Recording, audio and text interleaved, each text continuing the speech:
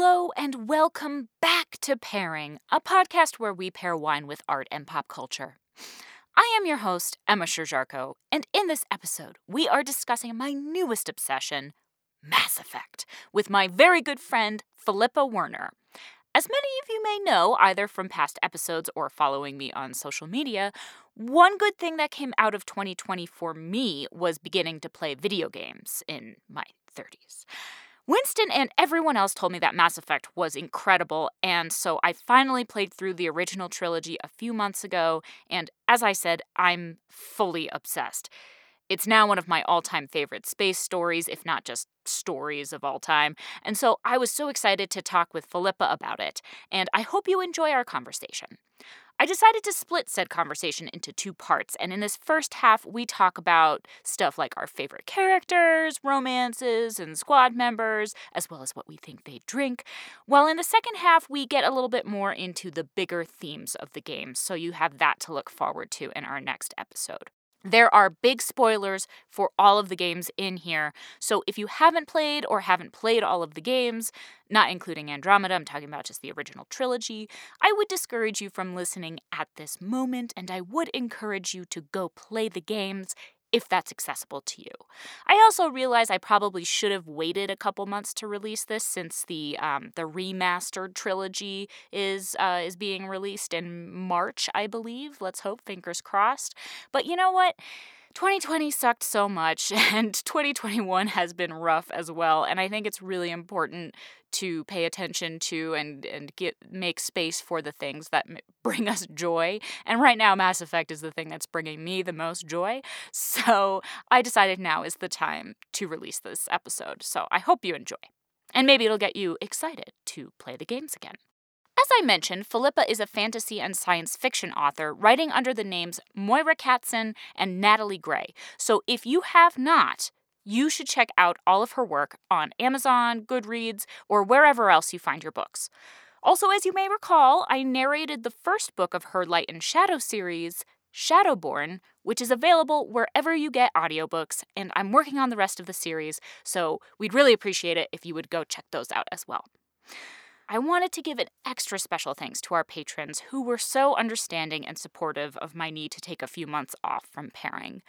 Thank you to our producer-level patrons, Emma Cohen, Rena Sarame, Zoo Yorker, and Caitlin Van Horn, all of whom I would take with me while attacking the collector base, and to our advanced producer, Michael Beck, whom I would absolutely trust to save the galaxy.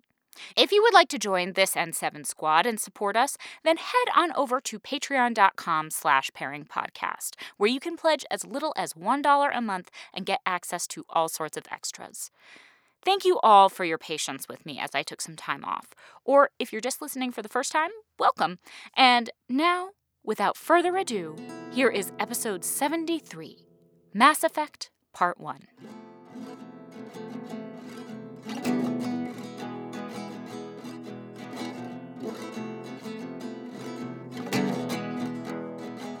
I am so excited to welcome to Pairing Philippa Werner, a dear friend of mine and also collaborator, and now my like Mass Effect guru guide through this new world that I've discovered as of like a month ago. I think it's been about a month. I think from beginning Mass Effect 1 to ending Mass Effect 3, I think it took me about a month.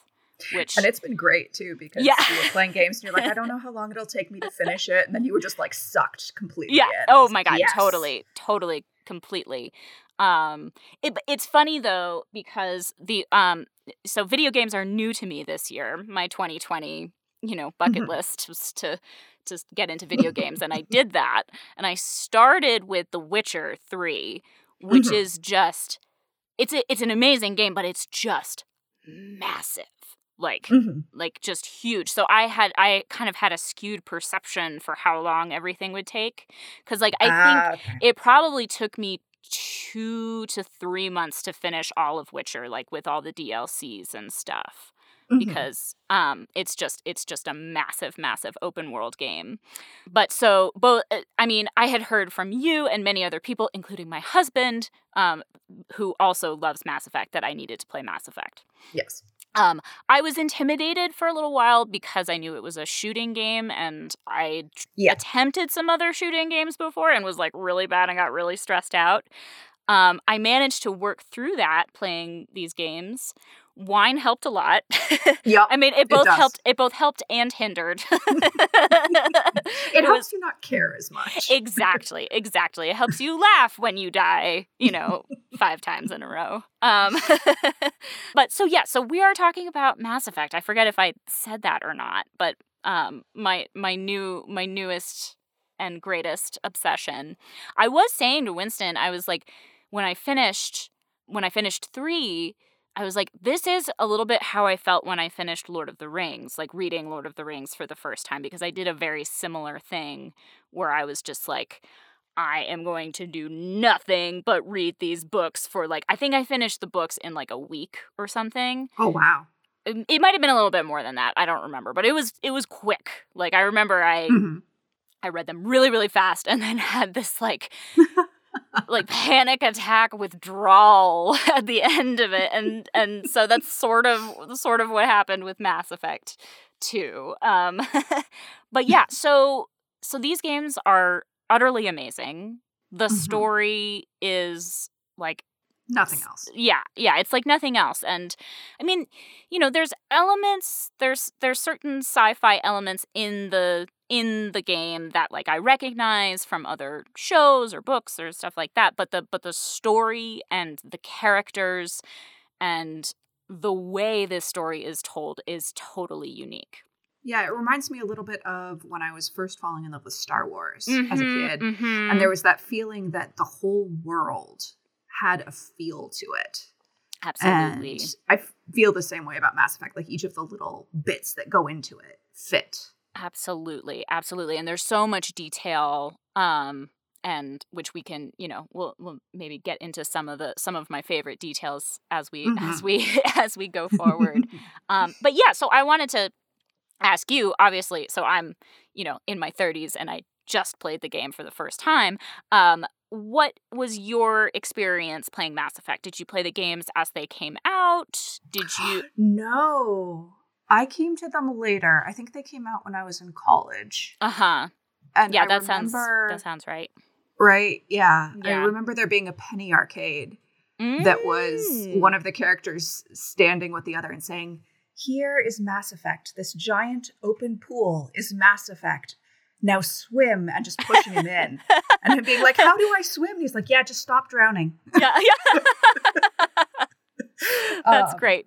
That's great. And I certainly felt super overwhelmed and outmatched when I got in because everyone's, you're going around, you're already this military hero. Totally. It's oh, you're the savior of the universe. And you're like, I am stuck in a corner. Yeah. I don't know what to tell you. I've never played a console game before. Exactly. Yeah. And this, I'm supposed to be able to drive this car.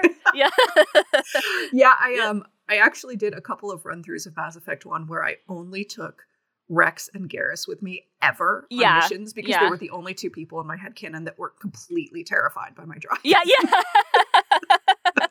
I love it. I love that there's I've heard that there's the kind of collective headcanon or fan theory out there that Shepard is just a really terrible driver. They actually give you that. This isn't spoilery, but for Mass Effect Andromeda, there'll be paths that you're supposed to follow, and if you deviate even a little, people will start saying things like, there's no rule that says that the Pathfinder has to drive. Listen. Touche game. Listen. Yes. So, I wanted to start off by just doing some kind of broad brushstroke wine pairings for these 3 games. Ooh, because yes.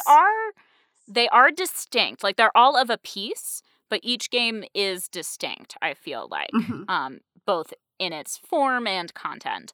And so for the first game, what I was thinking of is it's like a Chardonnay or a Sangiovese, which are 2 of my favorite grapes, 2 of my favorite wines, but not quite aged enough or something. You know, it's a little young still, and it's like needs to figure out some kinks, but it's definitely like drinkable and oh yeah, super fun. Yeah, I mean, I really enjoyed 1. I mean, when I go back and replay it, I don't know how I'll feel having played 2 and 3. But other than the driving the Mako, I think there's a lot that's like really fun and really cool in the first game. Mm-hmm. For the second game, I have to give it like a white Burgundy, which is also made from Chardonnay, but so they're the wines that in the wine world, white Burgundies are considered like some of the best made wines. And like, oh, okay. Well, I'm gonna have to try this because I've never had a white Burgundy. Definitely. Am I allowed to admit that on a pairing podcast? Absolutely, of course. Yeah, okay. you also may have and just not realized it. No, because I mean the real, the quote unquote really good ones are quite expensive, and so like, oh yeah, I feel lucky when I can, get to have some of those. Luckily, my mother-in-law really likes white Burgundy, so sometimes she'll just like crack open a Chassagne Montrachet that like probably costs like $50 just when we go over for dinner or something, and I'm like, okay, I'm cool. Nice. I'm cool with this. But there's some that are much less expensive. And my favorite appellation in Burgundy for like inexpensive but really good is Macon Village, Macon. Okay. And then like villages. Okay. Really, really good. And the reason why I want to give that to 2 is because like I feel like 2 is like a perfect game. Just right. Yes, like just. Oh my god. In and of itself, like yes, it's connected to 1 and 3, but like as a game standalone in and of itself, it's like perfect. Mm-hmm. So that's what I was thinking for that. And then for 3, I wrote down here, I was like, I'm not sure exactly what it is, but it's something really high in alcohol that you drink way too much of, and it gives you a hangover the next day, and you're like, oh, I'm not going to do that again, and then you do it again the next night. That sounds right. Yeah. Like I was thinking, actually, as you started saying, like, pairing things. Yeah. And I didn't think about 1 at first. What I thought about was 2 and 3. And I was like, I think this is one of the few things where I would give like a more aged, well-rounded thing to 2. Yeah. And then 3 is just a much harsher flavor. Definitely. Where it's like, definitely. It is what it is, but it's just like, oh, wow, this one hits really hard. You can't always do it. It hits really hard. The one wine that I was thinking of for it is Amarone, which is it's an Italian red wine, which is notoriously high in alcohol. They're really good. They're really good, but they are, they're like, most red wine is between like 13 and 14% alcohol, and these get up to like 16, 17% alcohol. so it packs a punch a lot more. But I think you're spot on with your instincts there. So those are like my broad brush strokes, and then I'll talk more about there's some themes in wine and winemaking that I actually think really tie in well to the questions of Mass Effect, actually. So I'm so excited for this. I know. I mean, I'm selling it. We'll see if it actually pays off. But okay. And also, so I'll put a spoiler warning in the show notes and at the beginning of the podcast and everything. Yes. But I think we're not going to worry too much about spoilers for this. Okay. Because I think it's hard to have a full conversation about everything without at least some spoilers. Yeah, I think that's really hard. Yeah. So given that, I have a few questions for you that I've been wanting to ask you since we've been communicating during my whole playthrough. Some questions that I have for you. Some of these I know the answers to, but I wanted you to share. So my first question is, Paragon or Renegade? Paragon. Me too. I've tried to go Renegade twice. And once I tried to do a full playthrough, and I got right in Eden Prime. Yes. If you take all the Renegade interrupts, there's the one where you go and there's these 2 people that are hiding. And one of the things you can do is you can just be like, I'll leave you here. It's fine. Like, you're safe. Yeah. And then the other one is like, you hold up your gun to like whack him across the head. You're like, say goodnight, Manuel. And he's like, I can't do that. Oh my God. I know. Christ, this man's having a panic attack. And actually, this is one of the reasons I like Kaidan, because he's with you at that point. He's like, ma'am? Yeah. Ma'am? Yeah. You sure about this? Yeah, you sure about this? I feel like, that was going to be my next question is Kaidan or Ashley. But we can get to that in a second. But what I do like about Kaidan is that even if you are Paragon, I feel like Kaidan is a nice foil. Because even as Paragon, a lot of the time, your Paragon options are like, okay, I'll just hit you less hard, or I will shoot just to the right of you, or something like that. It's like in the Shadow Broker DLC, where you have the option between I will end you or I will end you painfully. Like, yes. Oh, okay. Yeah. Exactly. I think I went with painfully on that one. I actually gave them, and this is one of those places that the spoilers comes up. Yeah.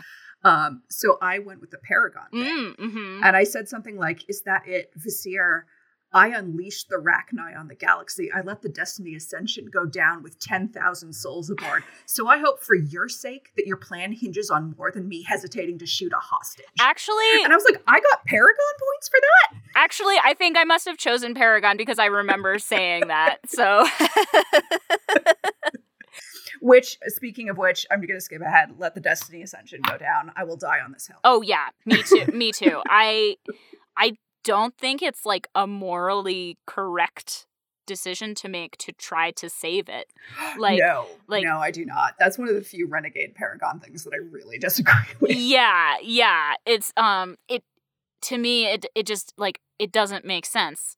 Like, I get You've there's got, like, this civilization ending ship, and you're like, well, do we divert part of our firepower to protect this tiny sliver of stuff? And you're like, no. First of all, they've been useless the whole time. I mean, I get there's 10,000 other people on the ship, and still balanced against the galaxy. Yeah, still balanced against the galaxy. Like, if this ship takes over, like, we're all screwed. So I'm with you. I'm with you on that, 100%. So, as to my question, Kaidan or Ashley, I get the sense that at least once or twice you've chosen Kaidan. I have always chosen Kaidan, actually. I've heard that from a lot of people. I've heard both sides. It's, for me, like, I get some of when people say, well, she's not more racist than, for instance, Rex or Morden. Right.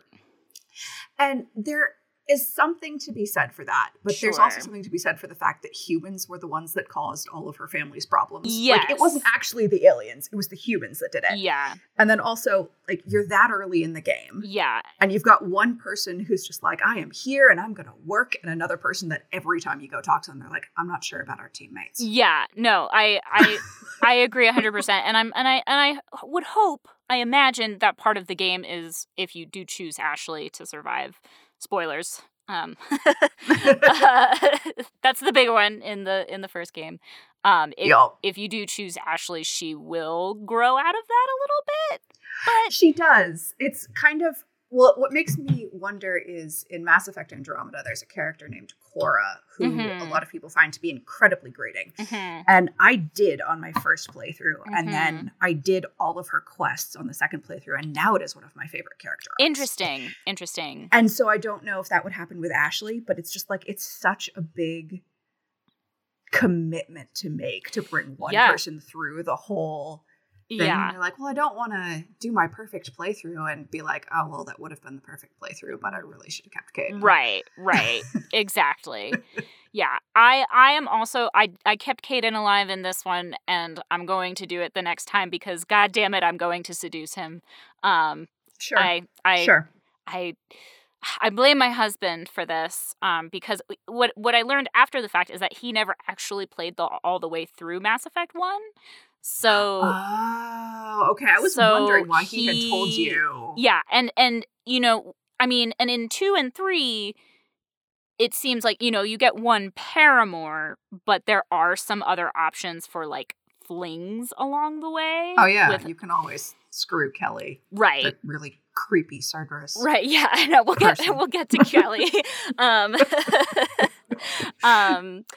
But yeah, and I think in some instances, like with Jack, you can do stuff with Jack without her being a paramour. I can't remember. Yeah. But so I think that's what he was thinking. And so I was like, okay, cool. And so I just flirted with both Kaidan and Liara the whole time.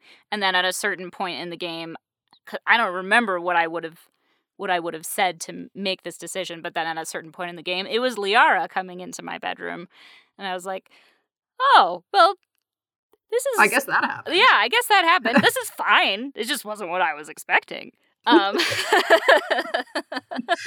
an awful lot more blue than I thought you were going to be.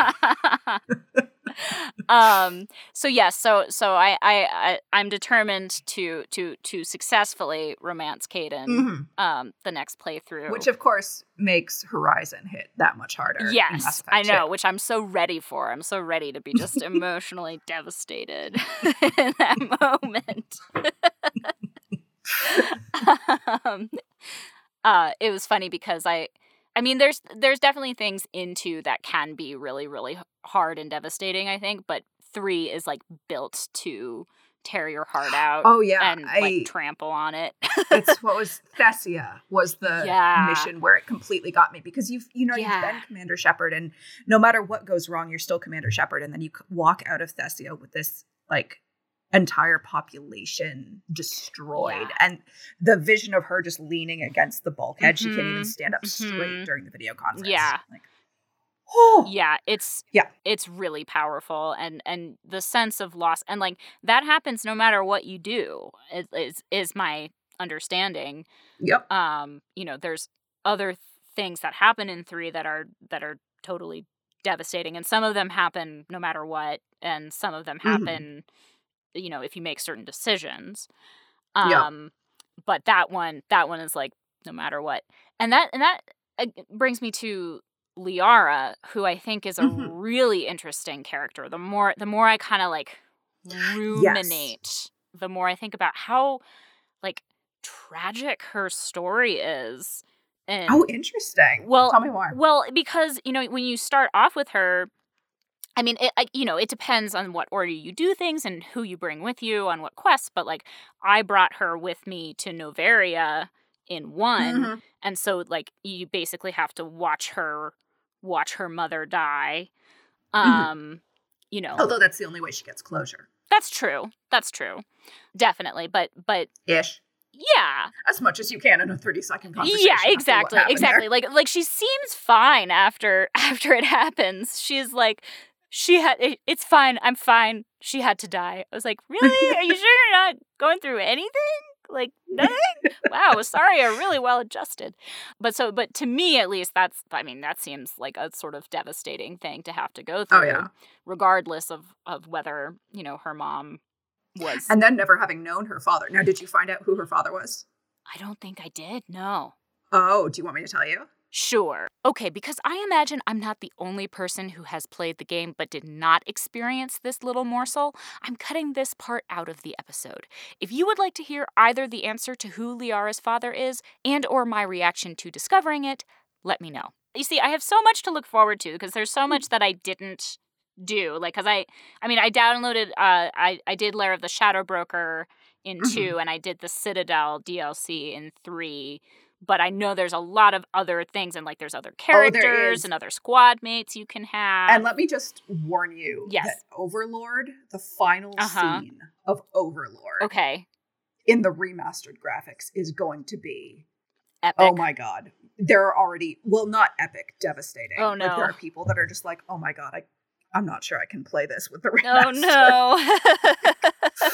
Oh no. Oh no. Well, I look forward to figuring out what that means. Because I have a feeling I don't think I'm going to be able to wait for the remaster for my next replay. Yeah. But then, so I'll probably do one more replay before that happens. Get the remaster, and enjoy the pain freshly and in higher definition. Okay, so this sort of leads me to and the other reason I was going to say Liara has this kind of tragic story is because of Thessia and like the scene that you have with her after Thessia where she's just like lying on the bed and just feeling like totally helpless. She's still pretty stoic about it, but it's still a pretty poignant moment. And then in my story, it's particularly tragic for her because I did romance her in 1, and then I eventually turned her down in 3. So I just felt. Who'd you go with in 3? Garrus. I did Garrus to Space Beans. According to BioWare.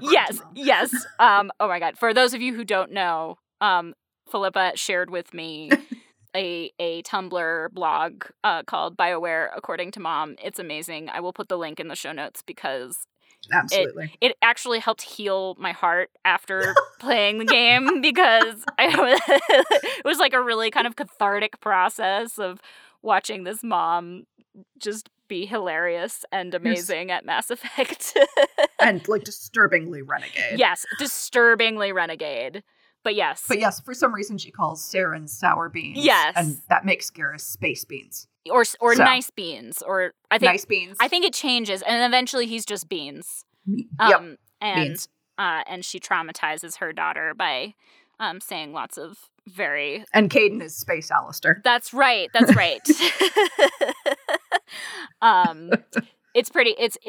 so great. It's so perfect. I think my favorite moment is when she talks about driving the Mako, because apparently she's really good at driving the Mako. Yeah. But at one point she's like, drove off a bridge. Oh, yeah. and the daughter is like, oh, I thought you were so good at this. And she was like, no, I did it on purpose. I was gonna die. Victory or death. It's like, oh my God, you're amazing. It's so good. It's so good. Okay, so yes, I did romance Garrus, and I have to say, it was weird. It felt weird at first. Like, it felt wrong. Like, when you start flirting with him, you're like, did I really just say that? Like, you have mandibles. Yeah, I know. Don't think too hard about the like logistics of it, but I can't not. I keep. I know. That, like my lips would get caught. I know. Yeah. I know. It would be uncomfortable. Great sacrifice. Turians, high risk, high reward. But the dialogue and especially like the extra stuff in the Citadel DLC with him. It's so good. And like, it's really funny, but it also gets very sweet and like heartbreaking, at times. So highly recommend doing it at some point. But I wanted to ask you, do you have a romance that you normally go for or do you have different options? Or by the way, I have different options. I'm assuming that you mostly play FemShep as well. I do. Yeah. I started playing Male Shepherd, and I've been told that I should actually stick that out for an entire thing. I feel like I'd do that once, Yeah. I would like to romance Kaidan in Mass Effect 3. Yes. Male Shep. Yes. You can do that. I heard that there was maybe some hullabaloo about that amongst, There, well... BioWare, the best of, the gaming community. Yeah, exactly. Well, it was actually BioWare. It was during Dragon Age 2 when there were gay romances. Mm-hmm. And a whole bunch of gamers got really, really upset about it and said something about, we're your core base and you shouldn't be making a game for anyone except us, basically. Right. Which was insane on the face of it. Yeah. For several reasons. One being that it was just insane. The second being that they're in fact not BioWare's core base. Right. I think it's more women than men play BioWare games. Yeah. And the third being, and BioWare actually said this in their statement at the time, you have been pandered to for so long that equality feels like oppression. It's like, wow, I did not expect to hear that come from a game company. Yeah, wow, way to go, BioWare. Yeah, and so it was either BioWare or EA. I can't remember who was running which game at the time. Yeah, who knows? But like, and that was very much their their ethos, and I loved that. So in my first playthrough, I romanced Kaidan, and I love the Kaidan romance in Mass Effect 1. Yeah. It does make me uncomfortable on replays afterwards, just like the disparate power between the two of them. Right. Which you see a lot more if you try to romance Vega in 3. Interesting. Because you can, and during Citadel, and he's clearly really uncomfortable with it. And if you press him hard enough, he will go through with it, but he's clearly does not feel good. Which is, I think, a good thing to have an experience of, especially as a woman. It's just like that power differential. Right. And so in 1, it's clear that Kaidan is on the same page as you, but it still feels icky. Right. In some ways, even though I love that romance. Sure. Now, in the current playthrough that I'm doing, I romanced Liara in 1 because my headcanon was very much that she and Shepard were both like specialists who were very good at what they did, but just totally incompetent at everything else. Yep. And so they kind of helped each other become badasses, and like they had a really great relationship, and then they part ways into just having become what they are. There's no bad blood. It's just like, okay, well, our lives are taking us different places. Right. You're running the largest information broker network in the galaxy, and I'm, going through the Omega 4 relay. Right, yeah. So that's slightly different. But normally in 2, I have never romanced anyone in 2, actually. Really? I've never done a romance. Wow. 1, because I couldn't see, well, Jacob just turned out to be deeply boring. So there was that. I've heard that romancing him is pretty boring, and as a character, he's like the only one, maybe not the only one. I don't dislike Jacob. I just feel like he's kind of gets the least fun stuff into in some ways. Yeah. He's kind of all really does. One note. He's kind of a stick in the mud, and Anyway. My headcanon for 2, though, has just always been that, like, Shepard had this life. It's all crashed down around them. Like, specifically if it's Kaidan, right, and you see him on Horizon and he just turns you down. Yeah. And then there's like a little bit more after that, which I won't spoil you on because you haven't done that. Oh, well, thank you. Before. Thank you. But suffice to say, it's not like you wind up in each other's arms. Right. 2. I do know that. Yeah. And so just like between that and the fact that they're going on a suicide mission, I just don't see her really going with anyone. Sure. Although I have once or twice gone after Samara, like knowing that it was doomed from the start. But right, just like, right. Hey, maybe we could, we're 2 doomed people doing doomed people things. Yeah. And she gets super flustered, and then Kasumi laughs at you. See, I would what I intend to do, because I also know that this is going to rip my heart out again, is to romance Thane into, because I feel like he also has kind of a tragic doomed, I mean, because he's got a terminal illness, and I've heard from people who have romanced Thane that it's like very beautiful and very sad. Oh yeah. I mean, I know what happens to him. I know I know what happens to him in 3, so Yeah. I know where it's going. Yeah, nothing lifelong there. No, but I could see like wanting to make a connection, with somebody, knowing that you may both, be dead soon. Absolutely. That would be my headcanon, but yeah. Now, if Samantha Traynor had been instead of Kelly Chambers in 2, I would have gone with Traynor. Traynor's great. I love her. Yes. She is my favorite. I would have romanced Miranda if that was an option for FemShep. Yeah, that's a bummer that that's not an option for FemShep. Yeah, and then in 3, I have not found a satisfying romance. I've done both Liara's and Kaidan's, and I haven't really liked either of them in 3. Go do Garrus. I swear you won't be disappointed. Forget the mandibles. Don't think about his hands too much. Oh, now I'm thinking about the hands. I know. I'm sorry. I couldn't help it. But yeah, no, but what you were saying before about, because like I definitely did like flirt with James, because you can flirt with him. And then at a certain point, like you kind of get it to a point and he gets really uncomfortable. And I wasn't even, like, actively, like, trying to romance him or anything. I was just like, I'm kind of curious to see where this goes, because you talk a big game, but I forget where I was going with that. But there was a connection. A romance in 3, maybe? Maybe something about the room. Oh, yeah. At a certain point, if you talk with him, he asks you, if you're romancing Garrus, he asks you, like, about Garrus's anatomy. You do not answer. Well, and let me just say, be a little bit careful when you search for Mass Effect stuff on Etsy, because... oh, no. You will find people's headcanon. I bet I will. That's hilarious. But I have to say, I ended up finding the Garrus romance, like, very satisfying and very sweet. It starts out very awkward and by the end gets very, very sweet. See, that works for me because my shepherd is very awkward. Yeah. Like, it's best summed up with their dancing on the dance floor where they're just, like, standing there and like, no one's shooting at me. Yeah. Am I doing it right? I don't know how to deal with this.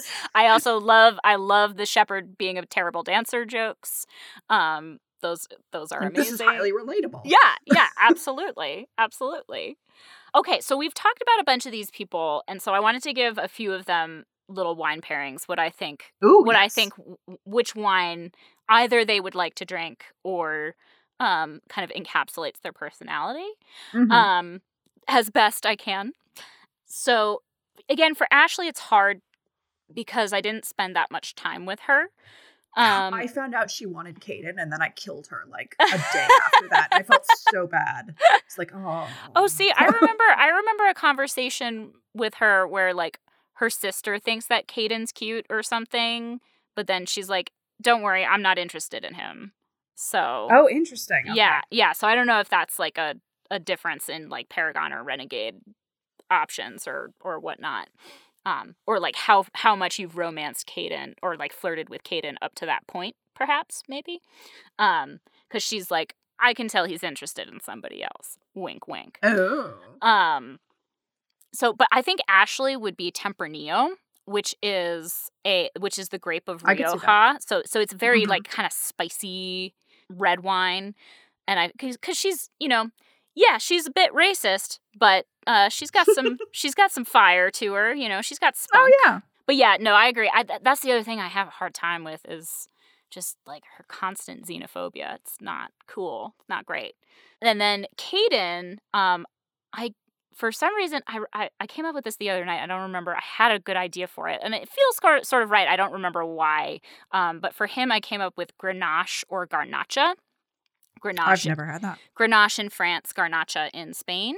It's a grape that if you've ever had like a Côte d'Aron, or something like that, Grenache is usually the primary grape of that, but it's a blend. So it's one of my favorite grapes, and it often gets, I don't know, not overlooked necessarily, but it's like not what people think of when they think of like the great wines of the world, except when it's used as part of a blend in the Rhone Valley in France. That's where it's considered like one of the great grapes.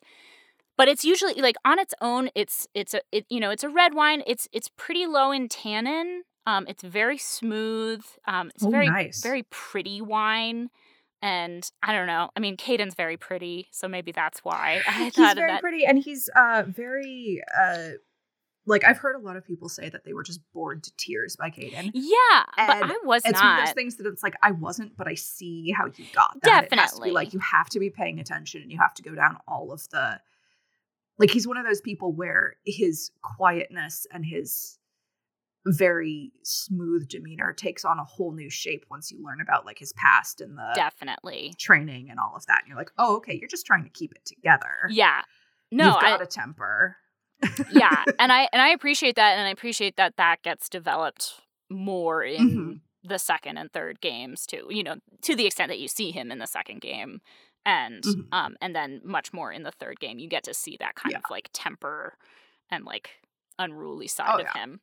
So yeah, I'm Team Caden all the way. Yay! Garrus, I had to give Sangiovese the grape of Chianti and Brunello in... Okay, there's actually a wine called Garrus. Like a brand wine called Garrus. So you need to look that up. Oh my God, I've got to look it up. A wine called Garrus. It comes up on the Facebook group every once in a while. Okay. Someone will be like, apparently Garrus costs $46. Yeah. So cheap. Priceless. Garrus, you got to bump those prices up a bit. Yeah. So I looked it up, and Garrus is actually a $100 rosé from Chateau de Clan in Provence. It's made from Grenache, which I was just talking about, and Rolle, the French name for Vermentino, which you may have heard me talk about before. I love Vermentino. I obviously need this wine. It's the same company that makes Whispering Angel, so it's probably massively overpriced, but I still want it if anyone wants to give me a present. Or if anyone wants to Photoshop Garrus Vicarian into the photos on the website, the Chateau de Clan Garrus website, I will forever be in your debt because I want to see that really bad. Also, when I sent the link to the winery to Philippa, she pointed out the first review of Garrus, which is very powerful, yet subtle and full-bodied, yet so tight and compact with fantastic freshness and length.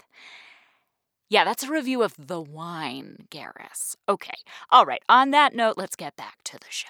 Regardless of whether you romance him or not, Garrus is one of my favorite characters.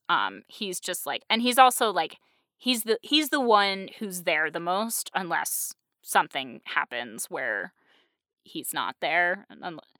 Because it's possible for him to die in 2, I believe, because it's possible for anybody to die at the end of 2, I think. Oh, that's true. If you make, like, a really bad decision. Yeah, there are people who try specifically to do death runs where as many people as possible are dead, and then there's, like, these Citadel photos with, like, 3 people. God, no. Winston, my husband, told me that when he played through, he didn't do it on purpose, but he lost Thane and Miranda at the end of 2 because he just didn't pick the right people. I have found that for whatever reason, if I don't bring Morden with me, it doesn't matter how loyal he is, he always dies. So I always bring him with me. Really? Interesting. Yeah. I haven't found the reason behind that, but that's interesting. Yeah, I think I brought him with me for the very last fight in 2. Mm-hmm. I can't think of... Yeah, that was the very last one. Yeah. Now, who did you use to shield the rest of the group from the Seeker Swarms? Samara. Okay, I use Jack. I always use Jack. It's a headcanon moment. I feel like either of them could work. But I was like, I feel like Samara's a solid choice for this. Oh yeah, always. Strong biotics. And I know Jack is like supposedly the strongest biotic out there, but I just like giving her something to do that like makes other people dependent on her. I feel like it sets up her Mass Effect 3. Yeah, no, it's good to start to teach her. I brought her and Morden with me at the end for the last phase of that fight. And and I felt like that was a good choice in a way, like, because it's forcing her to kind of step up. And similarly. Okay, so Garrus is Sangiovese. I'm just going through the people from absolutely. 1 first. Rex has got to be Syrah, because Syrah is like really earthy and dark fruit, high tannin. It's just like either that or Rex is like that wine that's aged in whiskey barrels, which I've never had actually, but I feel like that's something that Rex would like. Yeah. I love Rex. I was so happy when he came back for the Citadel quest. Oh, yeah.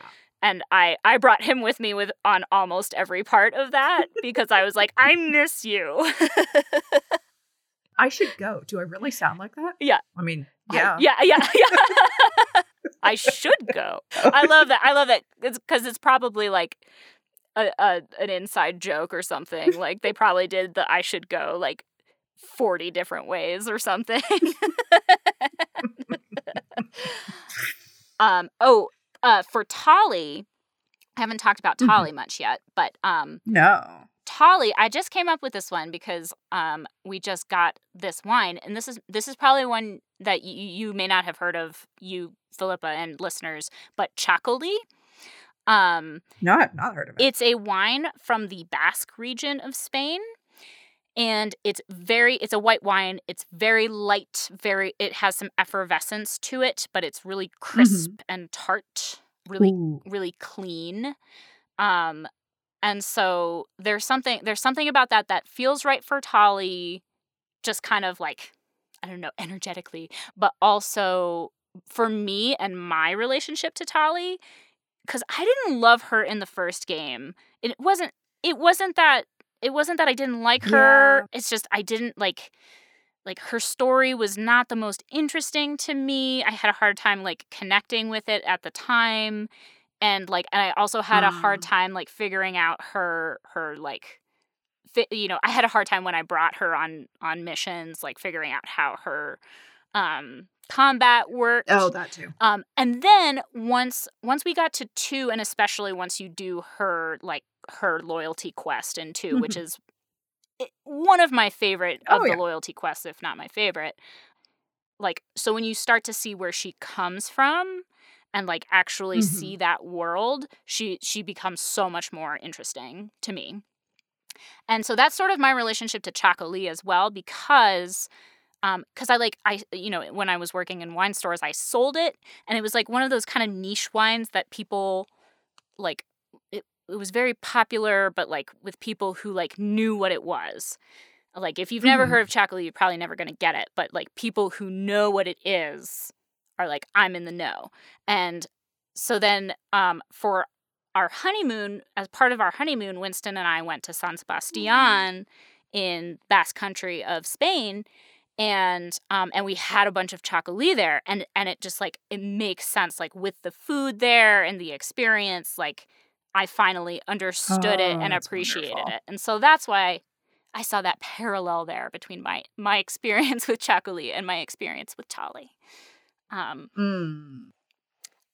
then last but not least for Liara, I wanted to give her Nebbiolo, which is the grape of Barolo and Barbaresco in Italy, considered one of the best wines in the world, grapes in the world.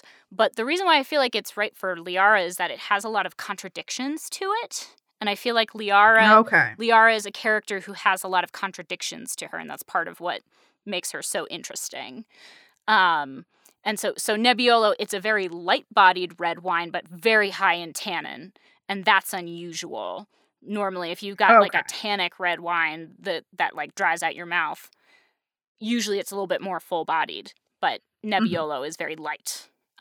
Interesting. Yeah. Now, when you first discussed pairings, all I could think of was like what the different characters would drink. Yes. And so what came to mind first was Liara. Tell me. I was like, something terrible. Like, honest to God, terrible. She's like this academic. She lives on dig sites alone. It's true. And I can picture her just like trying to classily drink this terrible, terrible unaged wine. Yeah, she'd probably drink like Franzia or something from the box, which my constant PSA is, don't drink Franzia. There's other boxed wine that's just fine, but Franzia, there was like a whole scandal a while ago where there was traces of arsenic in it.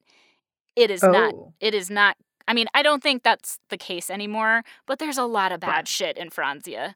Stay away if you can. Yeah. There's other like very good cheap boxed wine out there. Just stay away from Franzia. Don't do it. Don't do it. But yes, okay, I love that. I'm trying to think what other wines or what other alcoholic beverages. I feel like Vega would definitely do pink girly drinks. Oh my God, yes. With the insanely high alcohol content. Yes, yes. Oh my God, totally. They do have a scene with him and Cortez where they like do tequila shots or something, or talk about having done tequila shots. That was the other thing I was going to say for 3 is like when you do tequila shots and wake up the next morning and you're like, why did I do that? And then you do it again. Yep. It's basically college. And then I can get into some of the characters from 2, but I did want to do a pairing for Joker because I love Joker. And I wanted to give him Lambrusco, which is a sparkling red wine. That's my favorite wine. It's so good. It's so good. I love it. And I feel like that's one that Joker would drink too. Like he would. Yeah. I think he'd be into it. Like he'd secretly sip it on the side. Yeah.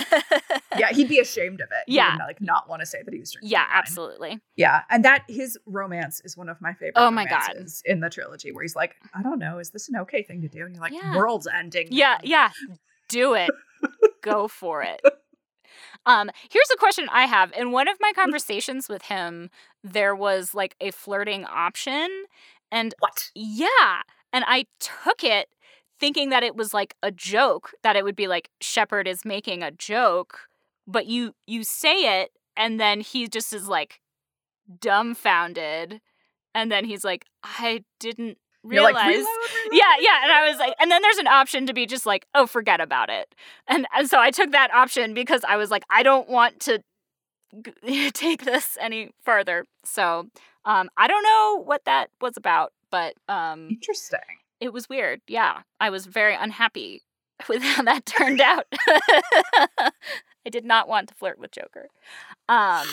Love him, but yes. But would never get between him and Edie.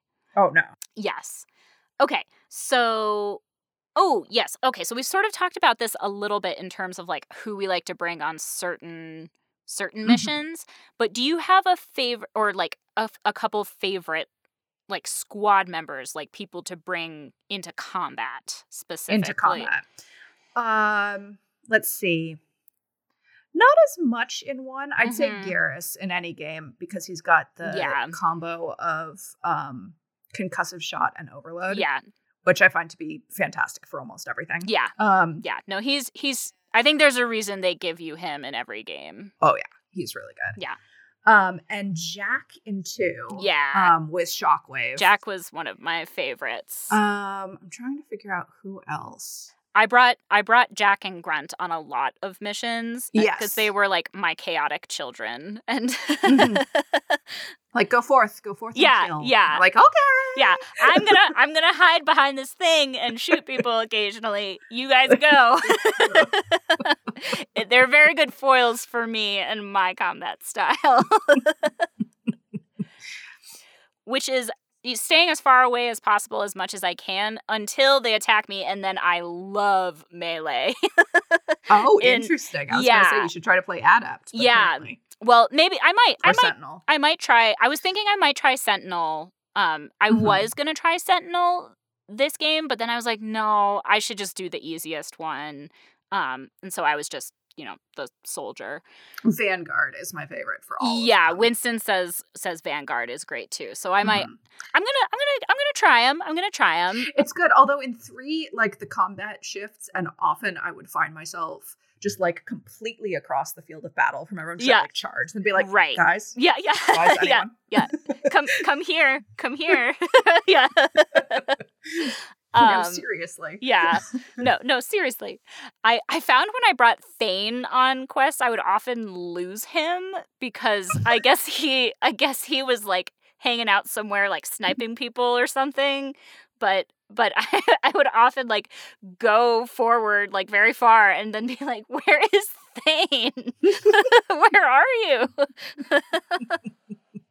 So, oh Lord, yeah, it was pretty funny. And I like to bring Miranda, but that's mostly for plot reasons. Yeah, for sure. Oh yeah, okay. So then my next question was going to be, who's your favorites character-wise? Not necessarily in terms of like who you bring on into combat, but like your favorite relationships, stories. It's hard because they're all so good. They are. It's hard not to feel for Samara. Yes. I feel like she's really well done. Yeah. Miranda's one of my favorites. Yes. Absolutely one of my favorites. Yeah. Because she's so, like, if you've ever been the overachieving child, you completely get the whole, like, so much is expected of me. And yes. all I can take credit for are my failures. Like, oh, right. Oh God.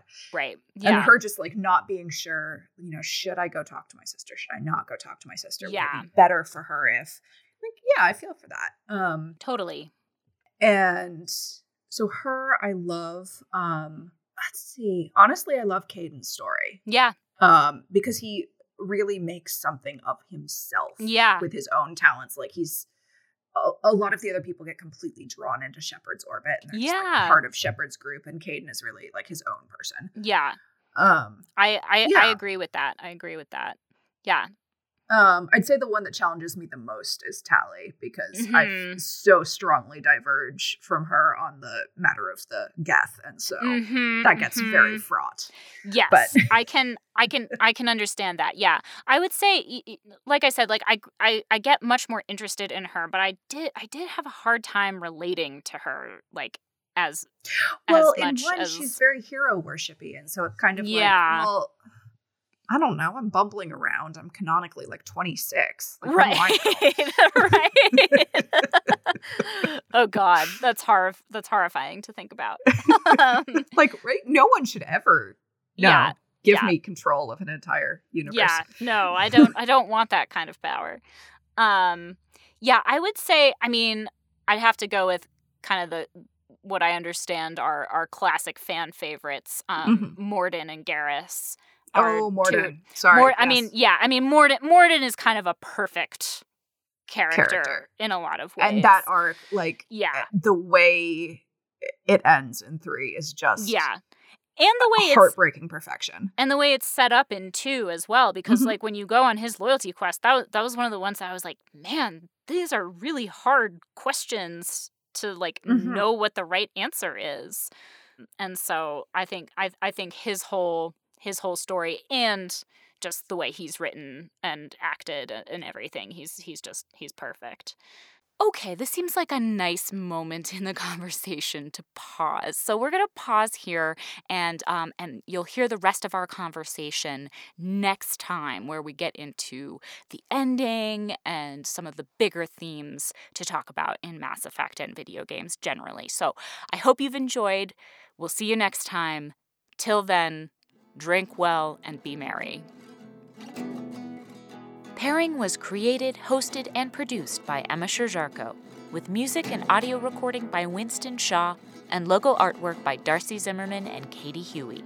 This episode was edited by Emma Sherr-Ziarko. Follow us on Twitter, Tumblr, Facebook, and Instagram at Pairing Podcast to keep tabs on what we're up to.